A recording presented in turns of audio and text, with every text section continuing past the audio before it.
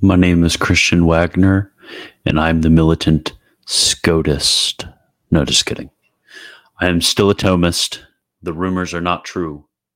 I'm not becoming a Scotist. I'm convinced that St. Thomas is right. But today we will be taking from that beloved doctor of the church, Blessed John Duns Scotus, a section where he tells us how to convince heretics of the truth of Scripture. So you're in for a fun one because Scotus does a beautiful job of this, taking from the tradition of the fathers and then from his own theological reflection to tell us the 10 ways, I think it's 10, the 10 ways in which we can convince heretics. So this is from Blessed John Duns Scotus's Ordinatio, which, interestingly enough, I will be putting in print here soon. Still in conversation with somebody.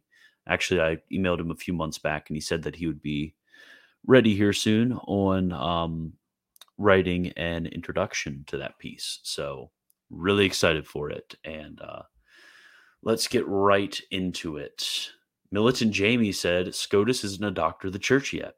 While that is true, I'm giving the title of doctor informally because if you look at a lot of these medieval doctors, including guys like Henry of Ghent, they will be called doctors. Actually, Leonard says that he is actually formally a doctor, so maybe I'm wrong. But either way, that term doctor can be used in a proper sense and an improper sense, but we will not get into that. If Militant Jamie, you could pull that up, that would be glorious, and I will let you guys know later. Okay, so from Blessed John Duns Scotus's Ordinatio, I will get this all zoomed in for you so you can see it. This will be the copy that I have been working off of. I need to put it back one for editing that book. So it'll be a lot of volumes. I think it's around 10 volumes of his Ordinatio, where he goes over most of the issues of theology. And he's responding to a lot of the doctors that came before him, like Henry of Ghent and like Thomas. So, yeah. Okay, let's get into it. Various ways of convicting heretics. Oh, there's 8 ways, actually.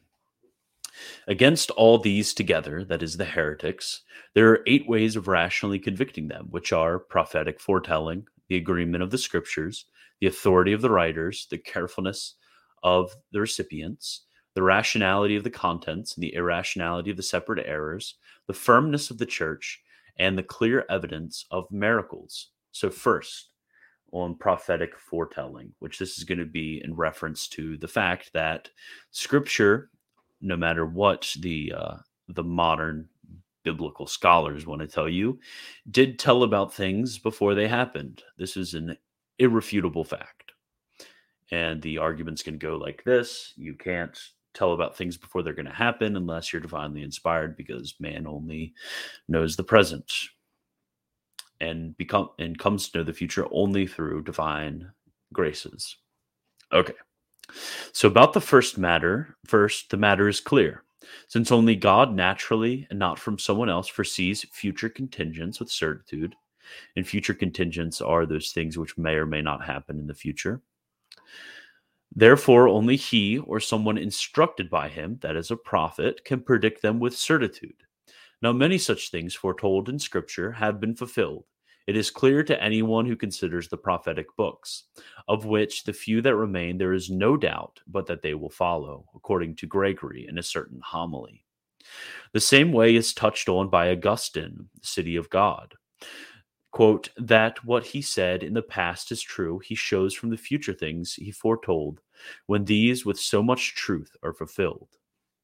And this way is going to be pretty simple, because all you really need to do is point the heretics who deny the Old Testament, or unbelievers in general, that the simple and clear fact that the Old Testament talks about things that haven't happened yet, and with great certitude predicts them. So it must be prophecy. Okay. 2. On the agreement of the Scriptures. On the second, namely the agreement of the Scriptures, the matter is clear thus: in things that are not evident from the terms, nor have principles thus evident from the terms, there is no firm and infallible agreement among many persons diversely disposed, unless they receive inclination to assent from a cause superior to their intellect itself. Okay, so this argument's going to go like this.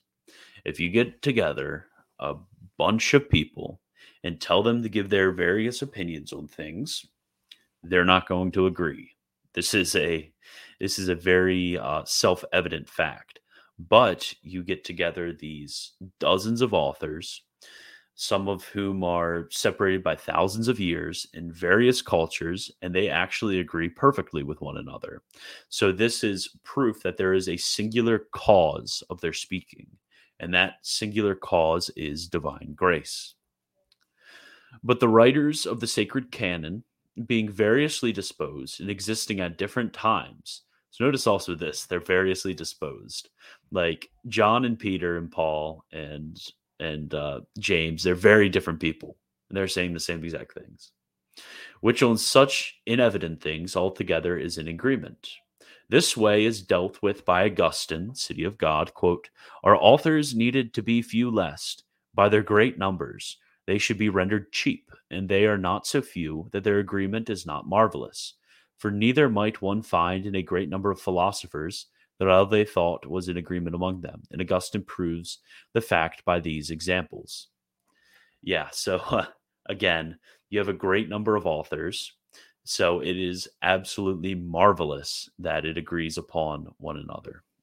So, from the assumed major premise, so the fact that they agree with one another, that's the major premise, is not only proved by the example of the philosophers, as Augustine seems to prove. Oh, wait, never mind. The major premise is that it's a marvelous thing that many people agree with one another. So, for the assumed major premise is not only proved by the example of the philosophers, as Augustine seems to prove it, but also by reason. Because since the intellect is, as far as assent is concerned, naturally moved by an object evident in itself or in another, nothing else besides the object seems able to cause such assent unless it virtually includes all the evidence of the object. For if nothing of this sort move the intellect, theology will remain neutral for it. So, unless all of these people are gazing upon the same object, which is God, then they're not going to have such evidently unanimous consent, especially with these diverse people. Now, there's nothing of this sort in respect of things not evident from the terms save an intellect superior to our own, but nothing intelligent superior to man can effectively move man save God. So it's proved by the fact that there is really no other explanation for this agreement. Okay. And then he makes a brief distinction. Now he answers an objection right here, makes a brief distinction.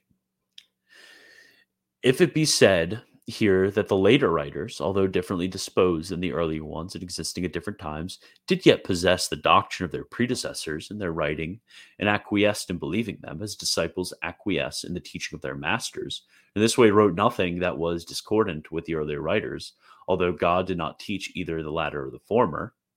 So basically the objection is being brought up, which is a modern objection, is that basically, well, Moses might have just made up all that he wrote, and all the later authors in reading Moses were just parroting what he was saying.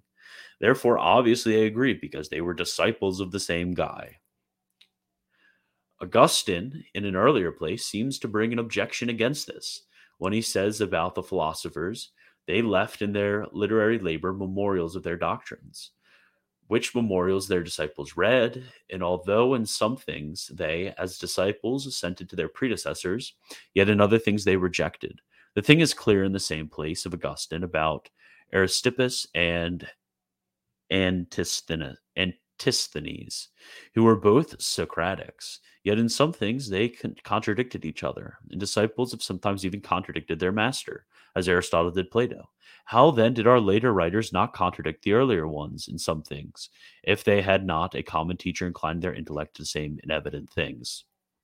So this argument is basically think about ooh, something popped up. Okay. Think about, for example, Augustine himself. Who claims to be Augustinians? We have the Thomists, they claim to be Augustinians. The Scotists claim to be Augustinians. The Molinists claim to be Augustinians. The Lutherans claim to be Augustinians. The Reformed claim to be Augustinians.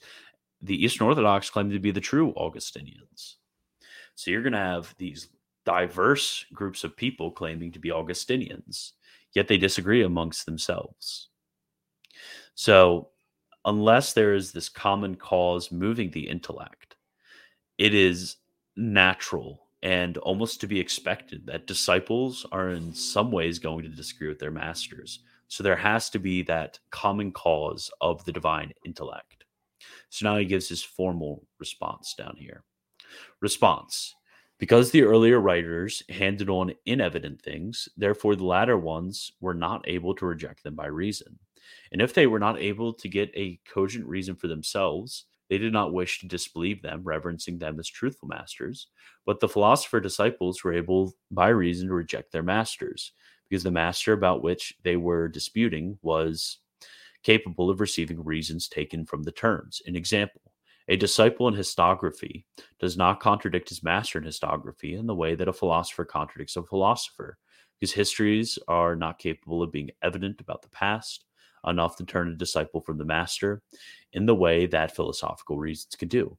Contrary to this is at least the fact of Ezekiel prophesying in Babylon at the time that Jeremiah prophesied in Judea. So again, you're having a lot of these people who aren't having much contact with one another who are saying the same exact things. Since they both said not only things that they could have had from Moses, their common master as it were, but also many other things. They would have been able to disagree in these things, since they were not evident from the terms unless they had some common teacher superior to the human intellect. So basically, you're having these people that don't even know about each other, who are saying things that are not contained explicitly in Moses, yet they are still agreeing upon them. So still this objection that they all were just copying and spurting out the same things as Moses were does not follow, because they were at the same time in different places. The same especially goes for the apostolic band, who are all throughout the entire world and aren't necessarily discussing these things, because that's not how contact happened in the ancient world. They didn't have Facebook groups and YouTube and Twitter and stuff like that to interact with one another. They're completely different times and places saying the same exact things, even when they're not, they don't have a mutual and common source. So therefore there must be a mutual and common source superior to them, which is the divine intellect. Okay. So third, on the authority of the writers. On the third, namely the authority of the writers, the thing is clear thus. The books of Scripture either belong or do not belong to the authors whose books they are said to be. If they do belong, since they condemn lying, especially in faith and morals, how is it likely that if the Lord had not spoken, the authors lied and said, "Thus saith the Lord"? Or if you say they were deceived and not lying, or wanting to lie for the sake of gain, to the contrary and first against the first, namely that they were not deceived. So for the first argument, before I get into his response to the second, the first is basically, well, obviously these guys condemn lying. Obviously, there's no reason to believe from reading these guys that they are deceivers or liars. And obviously they're not lying for the sake of their own gain. If you're going to bring that up, they all got killed. So what reason do you have to believe that these people are just making it up and saying, "Thus saith the Lord," because they felt like it? And then the second would be maybe they're deceived and such. So to the contrary, first against the first, namely that they were not deceived. For the blessed apostle Paul says in 2 Corinthians 12:2, I knew a man in Christ above 14 years ago. And he adds there that he heard unspeakable words which is not lawful for a man to utter, which assertions do not seem to have been without lie if the asserter was not certain. Because to assert a doubtful thing as if it were a certain truth is a lie, or not far from a lie. From this revelation of Paul, and from many others made to diverse saints, the conclusion is drawn that their intellect could not have been induced to assent as firmly as they did assent to things of which they could not, by natural resources, have had knowledge save by a supernatural agent.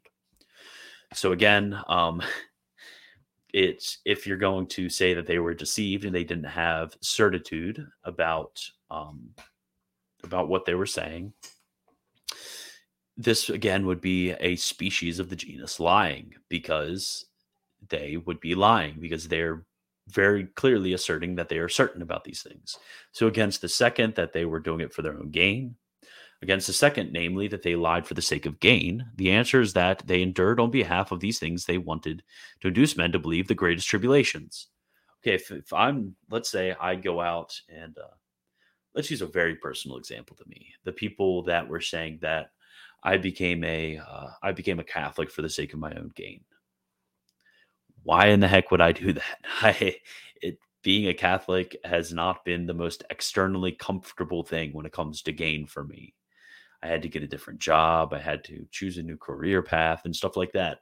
Those are external tribulations. So obviously, I'm not doing it for the sake of my own gain. There must be other reasons, but the reason's not my own gain. So he's established they're not lying, they're not uncertain, and it's not for their own gain. So what else is it besides that they have that common supernatural agent, which is God? So he goes on. If the books do not belong to them but to others, so the objection that it is pseudepigraphical in nature, this seems an inconsistent thing to say, because in this way, any book at all will be denied to belong to the author whose book it is to be said. For why have these books alone been falsely ascribed to authors whose books they were not? So bring forth your reasons. Why are you saying they're pseudepigraphical? Besides, those who ascribe the books to them either were or were not Christians. So again, it makes no sense, and you have really no proof that they were falsely ascribed, or else you would just make up that every single book was falsely ascribed. I could say this book by Scotus was falsely ascribed if I just wanted to say it. Besides, those who ascribed the books to them either were or were not Christians. If they were not, it does not seem that their wish was write down such books and ascribe them to others and magnify a sect whose contrariety they maintained. So why would non-Christians be writing all these things, which are very positive and put Christians in a very positive light? That makes no sense. If they were Christians, how then did those Christians deceitfully ascribe such books to them, since their law condemns lying, as noted before? So, again, if they were Christians, why would they lie? Especially writing pseudepigraphical books where they're condemning lying. There's a much better explanation for the data that we have, which is that there's one common and divine source. And for the same reason, how do they assert that God said the many things that are narrated? And this to the persons whose names the book bear, if such things did not happen to such persons. Again, the data we have is very historically rigorous and very historically authenticated by sources coming after these guys. So how would they know if they were just forgeries from a later time? How too would these books in this way have become authentic and widely published as belonging to such authors if they were in fact not theirs and the authors not genuine? So again, how did the entire church accept many of these books, especially the four Gospels and the letters of Paul, if they were pseudepigraphical? You don't think that if somebody 50 years after Paul died randomly wrote a letter and then put it among the people, that people would catch on? At least some would catch on? It doesn't make any sense. On this point, Richard of St. Victor says on the Trinity, quote, By men of the greatest sanctity have they been delivered to us. Again, Augustine, City of God, speaking of Christ, says, quote, having spoken first through the prophets, then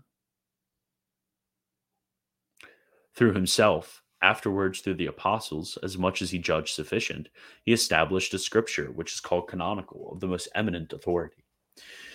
This in that place, and in his first epistle to Jerome, and it is contained in On Consecration, he writes, quote, if even useful lies have been admitted into sacred scriptures, what authority will remain in them?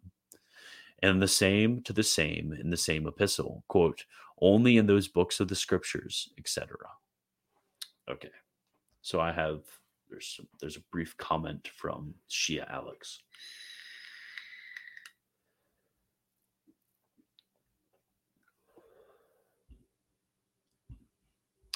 I do agree that lying for gain is a weak argument, regardless of the truth of the matter of their death. It is certainly truthful that they had a knowledge they would face oppression. Yeah. Yeah. Lie. I think in order to have a counter argument to this, one has to, because I believe it is evident to any historian that at least some of the books of the New Testament were written by the authors that they are ascribed to. For example, Galatians by Paul. That is basically indisputable. So if you're going to say that they lied, because you would have to say that they lied, what exactly is the motivating factor behind that? It just wouldn't be reasonable to say that. Okay. So fourth is the carefulness of the recipients. On the fourth, namely the carefulness of the recipients, the thing is clear thus. Either you do not believe anyone about a contingent thing you have not seen, and so you do not believe that the world was made before you, or that there is a place in the world where you do not have been, or that there is your father and she is your mother. Okay, so there's going to be two options. The first option is going to be that you do not take anything on faith, and that is completely opposed to the experience in which you live, because you take certain things on faith. For example, that your mom is your mom. You have no empirical evidence that your mom exists. That your mom is your mother, that she bore you. You have no empirical evidence. I mean, how could you? But you believe that on faith. And this refusal to believe destroys the whole of political life or social life. If then you wish to believe someone about a contingent thing that is not and was not evident to you, you should most of all believe the community or those things that the whole community approves, and especially the things that a noteworthy and reputable community has taught with the greatest care that it should be approved. So when you're taking things on faith, it would be most reasonable that you are assenting to those things in which a trusted community approves. For example, let's say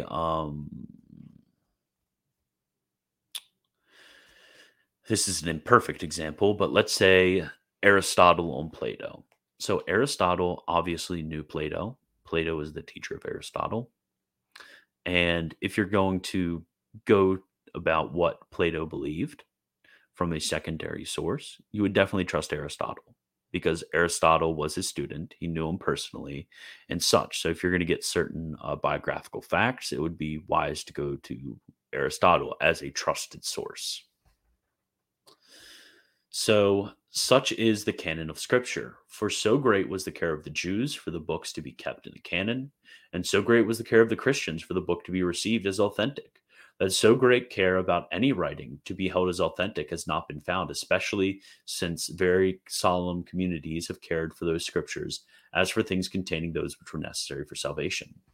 So when you look for an example of a group which is very careful to preserve something, the Christians and the Jews have been extremely careful with the retaining of their divine scriptures.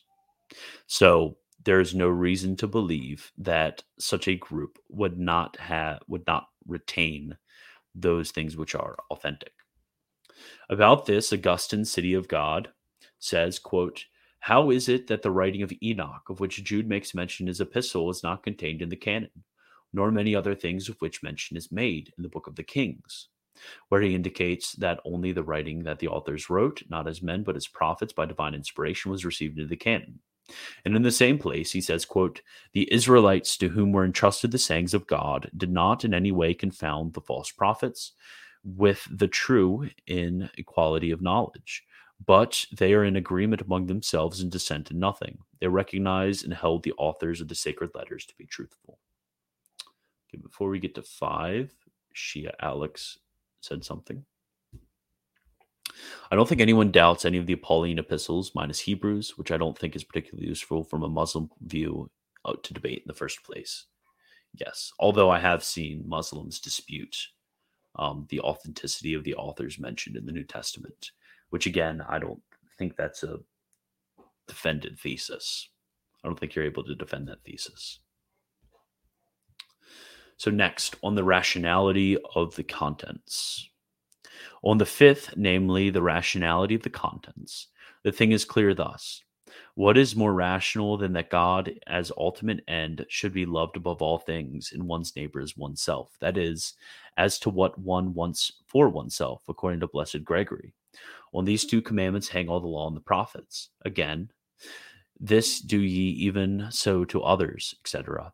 From these practical principles, as it were, follow other practical principles handed on in the scriptures, principles honorable and consonant with reason, as can be said as to their rationality by any one who by one examines the precepts, the counsels, and the sacraments, because in all of these there seems to be, as it were, a sort of explication of the law of nature, which is written on our hearts. This about morals.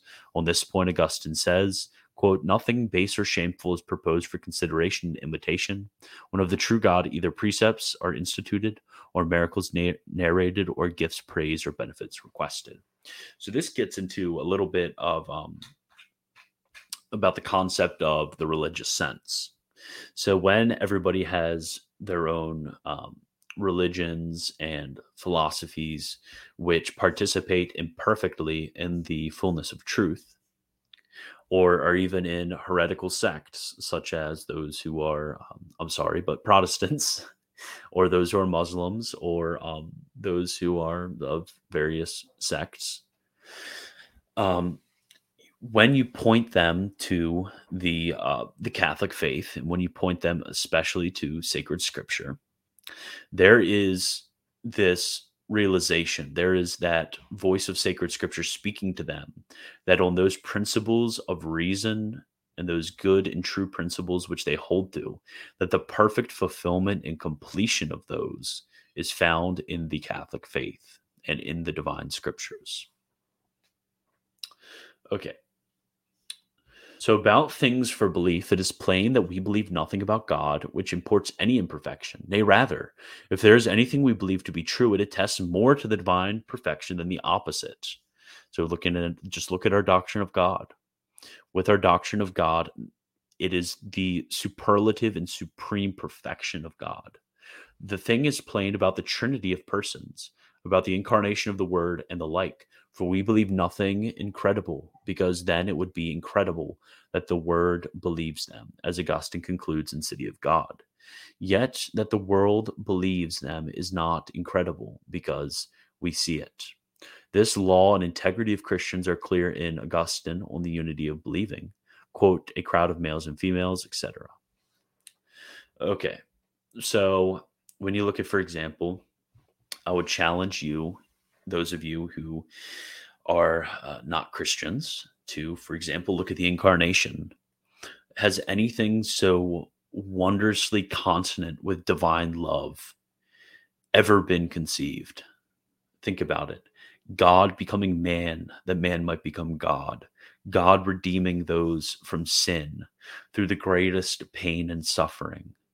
That is completely consonant with the conception of a God who is loving. It's completely consonant with reason, and it is the superlative perfection that is found in the glorious majesty and truth of the Catholic faith.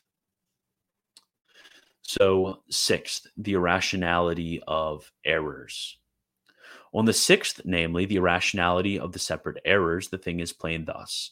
What will the pagans introduce for their idolatry, worshipping as they do the works of their own hands, wherein there is nothing of the divine, as is shown sufficiently by the philosophers?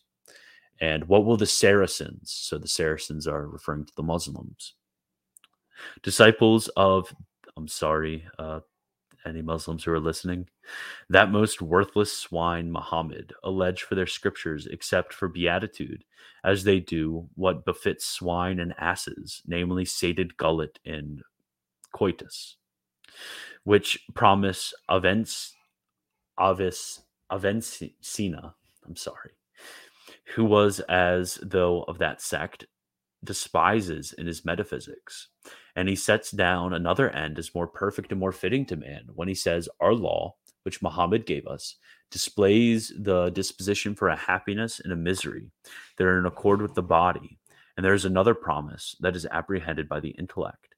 There follows there, quote, the eagerness of the wise was much more to obtain this felicity than that of bodies, which although it were given them, yet did they not attend to it, nor did they value in it comparison with the felicity that is conjoined to the first truth. What of the Jews who condemn the New Testament, which is promised in their Old Testament, as the apostle shows in his epistle to the Hebrews? And how tasteless are their ceremonies without Christ?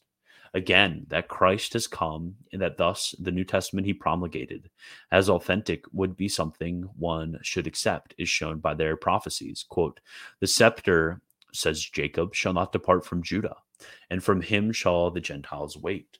Likewise, the verses of Daniel 9:24, when the Holy of Holies has come, your anointing will cease.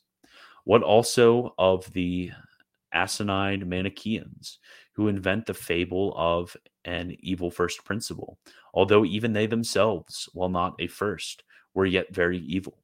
Surely they saw that every being in so far as it is good. Surely, too, they could have seen in the New Testament that the Old Testament is authentic and approved. Again, this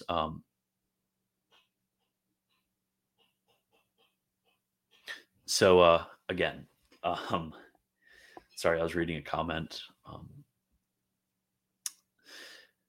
What you get in this argument is an argument against the contrary. So the scriptures are perfect and reasonable in themselves, and all of the opposing options, whether it be Islam, Judaism, various sects of heresies, are completely irrational in comparison with the divine scriptures. And again, these can be fleshed out with specific examples and proved in a certain way, but Scotus is just giving an overview of this. Okay. What of the other individual heretics who have understood one word of Scripture badly, according to Augustine, 38 Questions, question 69? Quote, an error cloaked under the Christian name cannot arise except from Scriptures badly understood. And for this reason, they did not collect the antecedents and the consequence. Hence, in the same place, Augustine says, quote, the circumstance in the Scriptures is wont to throw light on the meaning. Nor did they even collect the other places of Scripture. Hence, things read on their own gave rise to heresies that, when read together, repulsed them, because those collecting the diverse statements brought together the things that were, by their mutual interconnection, able to disclose how these statements were to be understood. Against them is the word of Augustine in his book Against the Letter of the Fundamentus. Quote, I would not believe the gospel, he says, save I believe the Catholic Church. Therefore, it is irrational to accept one part of the canon and not another, since the Catholic Church, by belief in which I accept the canon, accepts as certain the whole equally. Again, the doctrines of the philosophers contain something irrational, as is proved by Aristotle in Politics Book 2, about the diverse polities arranged by diverse philosophers. But even his own polity, too, it is in certain things irrational, as is clear from the solution of the previous collection. Okay, so he goes on to say that when it comes to heretics, it is due to certain not proper interpretations of Scripture, but it's putting parts of Scripture against each other and is misinterpreting them. And then also the opinions of the philosophers can't be a foundation for understanding because they have various rationalities. So really the opposing errors have rationalities. Okay.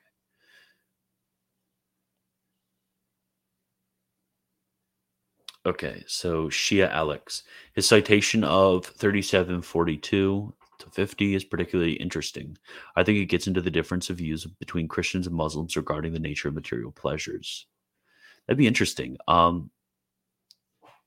Yeah, so if you think that you'd be comfortable with discussing that more, I'd like to bring you on for an interview. I think that'd be an interesting talk. Shia Alex. That's if you're comfortable. If you're not, then it's whatever. We could at least do a discussion in the Discord, which is a reminder, join the Discord.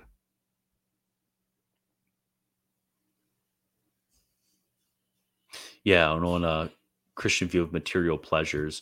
So Augustine is really helpful in this.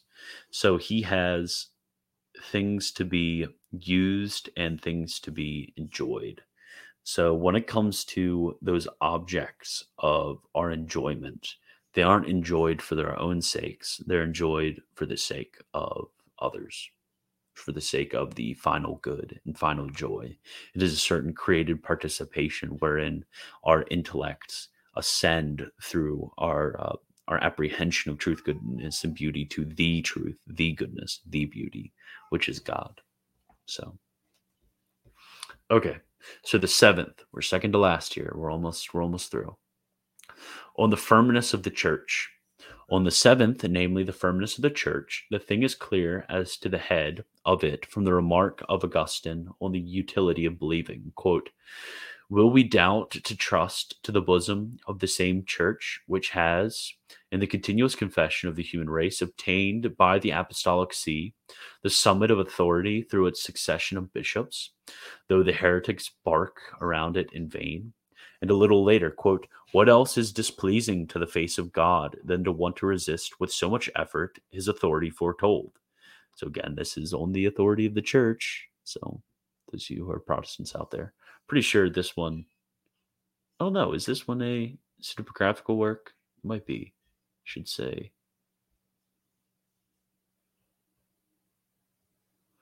I don't know, that sounds pseudepigraphical, but if he's saying it, I'll take the W. Hence Gamaliel says, quote, if this counsel or this work be of men, it will come to naught, but if it be of God, ye cannot overthrow it, lest haply ye be found even to fight against God. So the fact that the Christian faith cannot be overthrown, the fact that we've been firm in holding the same thing in all places, the same doctrine in all places, in all times. And in Luke 22:32, the Lord says to Peter, I have prayed for thee, that thy faith fail not. And when thou art converted, strengthen thy brethren. The firmness of the church and its members is clear from the remark of Augustine. Quote, a crowd of male and females, etc. Augustine states a like opinion in against the letter of Fundamentus. For what save God might induce so great a multitude prone to sin to keep a law contrary to flesh and blood. There is confirmation in that the sect of the Jews does not remain in vigor, as Augustine objects against them in the sermon. Quote, against you, I say, O Jews, I bring my charge. If an objection be made about the permanence of the sect of Muhammad, so he's basically saying the permanence of the church is proof of the authenticity of the scriptures with the church preach. So they might be say, well, the Muslims did the same thing. And his first argument is against the Jews, because obviously, I think this is obvious and completely, just completely clear to everybody that in the last 2,000 years, Judaism has basically died. So against the sect of Muhammad, I reply, that sect began more than 600 years after the law of Christ, and in a short time, if the Lord will, it shall end, because it was much weakened in the 1300th year of Christ, and many of its worshippers are dead, and very many put to flight. And a prophecy is said to exist among them that their sect must end. Interesting. Yeah, so I don't think that's necessarily too good of a reply, because looking back 700 years later, the sect of Muhammad has not died as he thought.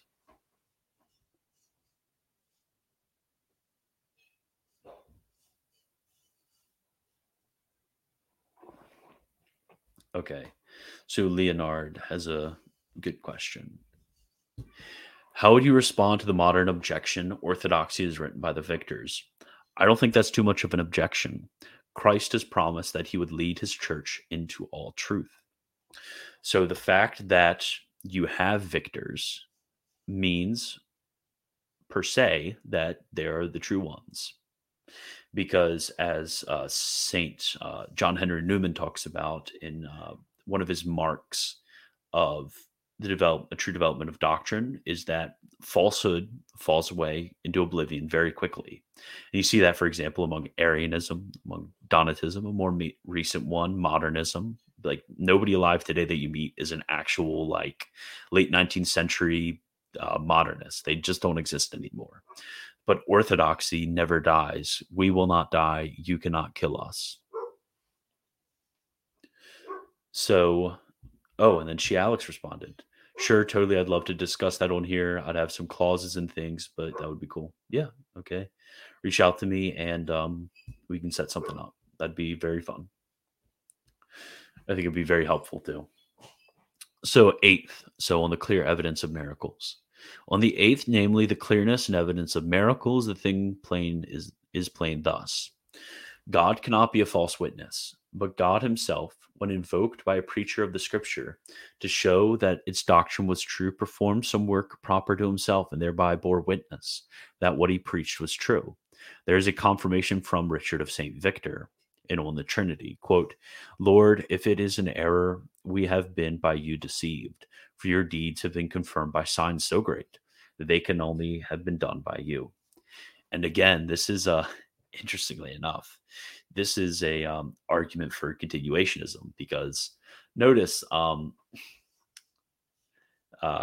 Scotus is assuming that this is a continual occurrence, that the miraculous is practiced amongst those who are preachers of Scripture. So the very fact that there are miracles is a confirmation because miracles can only be of divine origin.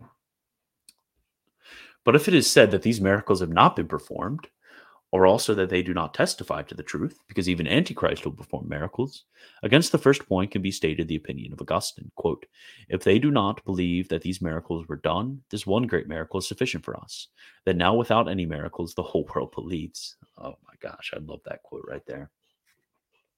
So the greatest confirmation of the Christian faith is that the whole world believes. And another argument that I've seen frequently quoted against this objection is that Satan is not going to bring forth something that makes you love the Holy Trinity more than you currently do. And miracles in many cases are bringing you into a greater faith in the divine Son of Christ. Note well the miracle in the chapter, because if what we believe is said to be incredible, no less incredible, he says, is that men of low birth, weak, few in numbers, unskilled, were able so efficiently to persuade the world, and even the learned in the world, of a thing so incredible, such that the world does believe it, as now we see it has believed, unless it was that some miracle were done by these men, whereby the world was induced to believe. Hence he there subjoins, quote, for this reason did the world believe a tiny number of low-born, weak, unskilled men, because more marvelously in such contemptible witnesses did divinity itself persuade them. For what is more incredible than that a few teachers, poor and uneducated, should convert many powerful and wise men to a law opposed to flesh and blood? Which fact is especially clear in the case of the many very prudent men first fighting against the faith, afterwards converts, as about Paul, first a persecutor, afterwards teacher of the Gentiles, about Augustine, first in some way seduced by the Manichaeans, afterwards a Catholic doctor, of Dionysius, first a philosopher, afterwards a disciple of Paul, of Cyprian, first a magician, afterwards a most Christian bishop, and about many others. Against the same can be said second the remark of Augustine, the City of God, quote, or will someone say that these miracles were not done? He can also say that the gods care nothing for mortal things, etc. And in the same place, on the same point, quote, if they believe magical or theurgical books, why do they refuse to trust the writings which say that these things were done to which? End quote. Against the same third is that some of the things done cannot be denied, save by the most shameless, as are the miracles performed by Sylvester in the presence of Constantine, both in curing his leprosy and afterwards in his disputation against the Jews, which deeds being famous have not been hid from the world. Against the second point, which was that the devil did it, it can be said that if anyone, after being summoned as a witness, should permit some customary sign of bearing witness to be adduced, and although present, should not contradict it, such silence does not cohere with perfect truthfulness. But a miracle is such a sign of God as a witness. Therefore, if he should permit miracles to be performed by demons and not contradict them, namely by declaring that they are not his testimonies, he does not seem to be perfectly truthful, which is impossible. And hereby is the response to which is said of Antichrist, because God predicted that miracles to be done were not testimonies of the truth, as is clear in Matthew and 2 Thessalonians. So basically, if these were false miracles, then God would contradict them, because if people are claiming your name in something, for example, if somebody was going around saying, "Oh, Christian became a Scotist," and I just sat around and was like, okay, I guess I'm a Scotist now. I guess I'll lead everybody to believe that. I wouldn't be truthful, and God is supremely truthful. Therefore, he must oppose the works of the unbelieving. Again, against the same point is the difference in the miracles performed by God and those performed by the devil, which difference Augustine treats in his book on the utility of believing. Quote, I call a marvel miracle. He says, anything that appears difficult beyond the hope or capacity of the one who marvels. Some marvels only cause admiration, others unite great grace and goodwill, of which sort were the miracles of Christ, and he deals with the matter there extensively. So these miracles bring about grace and goodwill. The devil does not bring about grace and goodwill. Again, against both points, it can be said that there are some miracles performed in the Christian law wherein there can be no deceit whether they have been performed, nor that they are testimonies of truth, because they were performed by God, like the rapture of Paul and the revelation of future contingents. So Satan cannot know future contingents. Therefore, such a marvel must have been done by God. The first claim is clear, because it is impossible for anyone to be deceived about his seeing the essence of God. Therefore, it was impossible for Paul to believe he saw the divine essence unless he did see it. And this he asserts of himself in 2 Corinthians, according to the exposition of the saints. Therefore, it happened truly and not in appearance only. The proof of the first antecedent is that no one can be deceived about some first principle by believing he understands such a principle when he does not understand it, because it would not be clear from the apprehension terms which was a principle and what was not. Therefore, much more can one not be deceived about seeing God. The consequence is plain, because the vision of God is more distinct from the understanding of any object at all, even as to the perception of the intellect of the wayfarer, than is understanding of a propositional principle distant from the understanding of any non-principle. Again, how would the intellect believe it was at rest if it was not at rest? Surely he would not be able to recognize that he has an inclination towards a truth that he does not see. If he believes he sees God, he believes he is at rest in God. If he does not see, he is not at rest. Nothing more stupid, says Augustine, can be said than that a soul with a false opinion might be blessed. A second point, namely, that this could not be done by God, is manifest, because no creature can beatify the soul, either simply or for a time. The second claim, miracles as testimonies of truths, like the revelation of future contingents, is plain from many prophecies in both testaments. Hence, against the false miracles of Antichrist, an objection, at least, as to these two miracles can be made to him in this way. If you are God, make me to see bear the divine essence, and to have after the vision a sure memory of the vision and a certitude that it was the vision bear of the divine essence, and then I will believe you. Again, if you are God, tell me what I will do, or what I will think or desire on such a day or such an hour. And the efficacy of this sort of way, the way of miracles, is indicated by the Savior in John 5:36. Quote, "The works that I do bear witness of me. If you do not wish to believe me, believe the works." And then in the ninth place, I'm sorry, I guess there are more than this. Oh, there's 10. I was right. There are 10, not 8. Okay, in the ninth place, on the testimony of non-believers. In the ninth place, too, can be adduced the testimony of those who are without the church. Josephus, in Antiquities of the Jews, sets down a very beautiful testimony about Christ, where, among other things written about Christ, he says, "This man was Christ," where he also confesses his true doctrine and resurrection from the dead. Again, about the prophecy of the Sibyl, it is noted in Augustine's City of God, again, against the letter of the Fundamentals. Note how individual heretics send inquirers about Catholics, not to their own people, but to true Catholics, as though they alone indeed are by everyone called Catholics, including by heretics. Yeah.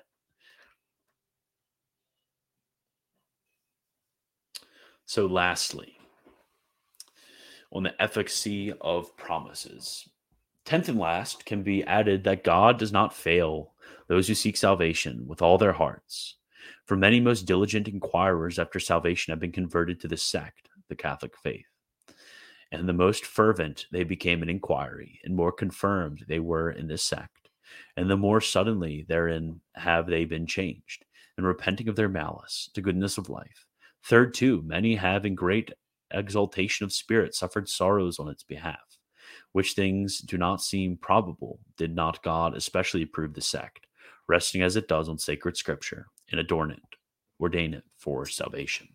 So the last one is that the promises of the faith, the promises of scripture, are efficacious. And unless God was the one bringing forth these promises to fruition, then they would not be true, because in a sense, this is the same as a future contingent. Okay. That's all I have for you. This is the last stream of the night. I am completely done. So I would appreciate it if you appreciate what I do here, becoming a patron, patreon.com/militant-thomist, joining the Discord. That's also very important, just in case I get nuked. And then the various social media sites that I have that can be found on my link tree, which is in the description below. Thank you all for hanging out with me tonight through these 4 streams, and God bless.